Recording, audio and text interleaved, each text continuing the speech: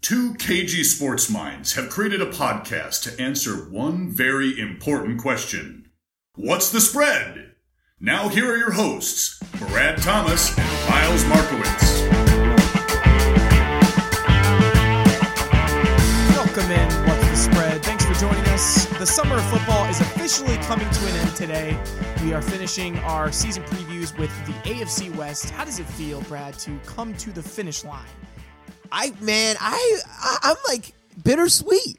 I have a love-hate relationship with this summer of football. You know, I love talking about all of these great divisions, all the great players in the divisions, but I hate that it's over.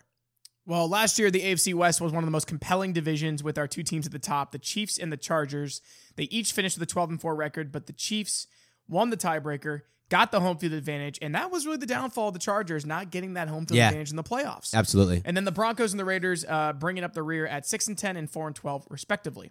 Let's go ahead and start with the defending champions of the division, Kansas City. They will be the favorites at minus 189. Patrick Mahomes coming off that MVP season. I like it. Don't normally like taking bets that are larger than minus 175.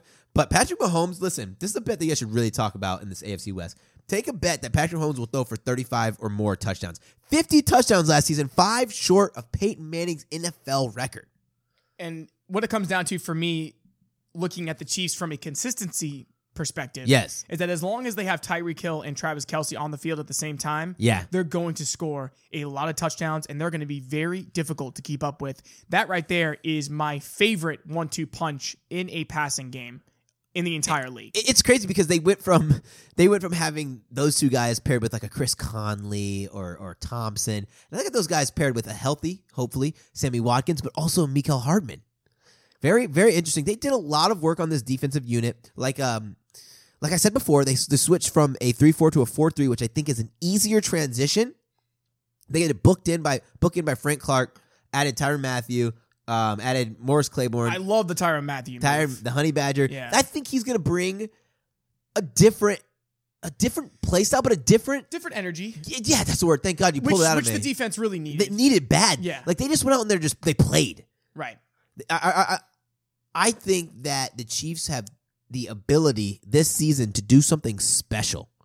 I actually could not agree with you more. I didn't know how I felt about a repeat performance from Kansas City this year. But you know what, man? I'm really high on them. And as long as they got Mahomes under center and the defense knows that they have to improve, and I think that they added a lot of good pieces there, they're going to continue to change their schemes, and they're going to continue to be a very difficult offense to keep up with. Yes. And to make things worse, they got another great pass-catching back in Shady McCoy, who played in this offense before. Also drafted Derwin Thompson, who's a great running back. But don't forget about Damian Williams. They have all the pieces to be the greatest team in the NFL. Yep, and they're expecting a big season out of Damian Williams there after losing Kareem Hunt. Yes. All right, let's go ahead and go over to the LA Chargers, sitting at plus 210 odds to win the division. They were 1 win away last year from taking this thing. Yes, they were. Our boy Phillip Rivers, we're big fans. Big fans of Phillip Rivers. Big fans. It's the old school versus the new school once Yes. again here with the Chargers and the Chiefs. It's looking more and more every day like Melvin Gordon will not play for the Chargers this year. Yes. I've seen reports that the Eagles have offered a first round and Jordan Howard. The Bucks, Mike Evans actually restructured his deal today and guys, we are pre-recording this, so you guys know. In hopes that Melvin Gordon, that they can make the trade. The Chargers want a first round and a 5th round from the Bucks if the Bucks are one of their suitors. With that being said, there are a lot of differences on this team that I do not like. No Melvin Gordon. No Tyrell Williams. But no star offensive tackle in Russell Okung. That scares me. I think the offensive line is weaker. Yes. I think that losing Gordon really takes something away from the offensive identity that the Chargers have built over the last 2-3 years. And I think that's really gonna cost them, because on the flip side, we just talked about a team with the Chiefs that they're going to be hitting on all cylinders. Yes. They haven't missed a beat. Stable, adding pieces. But the Chargers are losing possibly their best player in Melvin Gordon. Yes. That's going to hurt, man. Don't talk to me about they got Eckler and Jackson. Don't at me about that. And you just, there's no comparison. They may be okay for your fantasy football team. Yes. But not for a football team that's trying to keep up with possibly the best team in the league. Yes, absolutely. Totally agree. Great draft pick in getting Jerry Tillery from Notre Dame, the defensive tackle. And Hunter Henry's healthy. It's exciting to see that, but this is going to be a lot different team. 12 wins is a high benchmark. They'll be fine to get 10. 11 will be a win. All right, and then let's go ahead and go over to Denver. Plus 1,200 odds to take the division. Looking pretty bleak this year. We got Joe Flacco at quarterback. I'm not liking this team. Another team with a new defensive coordinator. New quarterback here. Not much to like. Their star receiver is coming off an Achilles injury. Not a fan. I have them at a 5-win team. Same. I do like the two young receivers in Cortland Sutton, Deshaun Hamilton. Yep. Big fan of that. Philip Lindsay, I could give or take. Philip Lindsay, give or take. Rolls-Royce Freeman, give or take. Don't think either of those guys are explosive enough in game-changing way for them to get to that 9-10 win season. I think that over the past couple of seasons, they've lost a lot on defense. Yes, they have. I did like what I saw out of Drew Lock in the preseason. I think that he could be a viable option for this team moving forward. Got to be more accurate. His accuracy was slacking, but he's not afraid. That's one thing I really do like about rookie quarterbacks, especially a guy who's, I don't think Flacco plays more than 5 or 6 games this season. It's going to be the Drew Lock show. Go out there. Don't be afraid because you never know what's going to happen. And I was a big fan of the Noah Fant draft pick as well. Yes, me too. I think he could be a big part of the offense, but I just think that there's a lot of work to do in Denver. And when you're chasing a team like Kansas City, who was only on the rise, it's going to be a long uphill battle for Broncos fans.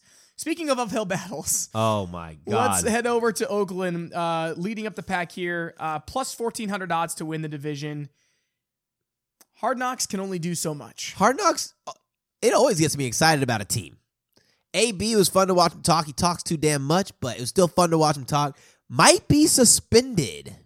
There are culture issues with Oakland right now, and AB is at the forefront of them, which is not what you want. The biggest diva on the team. Biggest diva. Getting in fights with front office employees. Oh, my God. Josh Jacobs, great draft pick there. Yes. Fantastic draft pick. Cleveland Farrell, great draft pick. Jonathan Abrams, great picks, but it's just like they're ways away. It's another long uphill battle. Yes. I just feel like for teams like Oakland, Denver, who are chasing LA and Kansas City. And don't be surprised if they're picking early again next year and they get one of these many great quarterbacks that are coming out in this upcoming year. So, speaking of quarterbacks, is Derek Carr the answer? No, he can't throw the ball downfield. Yeah. There are very few quarterbacks who can't throw the ball downfield that are successful. But and I'm not saying that Tom Brady can't throw the ball downfield, but it's because he doesn't need to anymore because he is such an offensive mastermind when it comes to playing the quarterback position. Derek Carr's not that. Well, and you think of all of these extremely talented quarterbacks who are in college right now and that are going to continue to be filtering into the NFL. Yep. You know that Gruden is looking elsewhere for his guy. He needs a big season out of Derek Carr, but it doesn't help that you're in this extremely tough division where the top two teams combined for 24 wins last year. Very young team. Like their offensive line's average age is like 36 or 37 years old. Come on, let's be real. All right, my impact player is going to be Patrick Mahomes. Patrick Mahomes, over 5,000 yards, 50 touchdowns, 12 interceptions. My God. Who's your rookie of the year? It's going to be Roll Tide Josh Jacobs.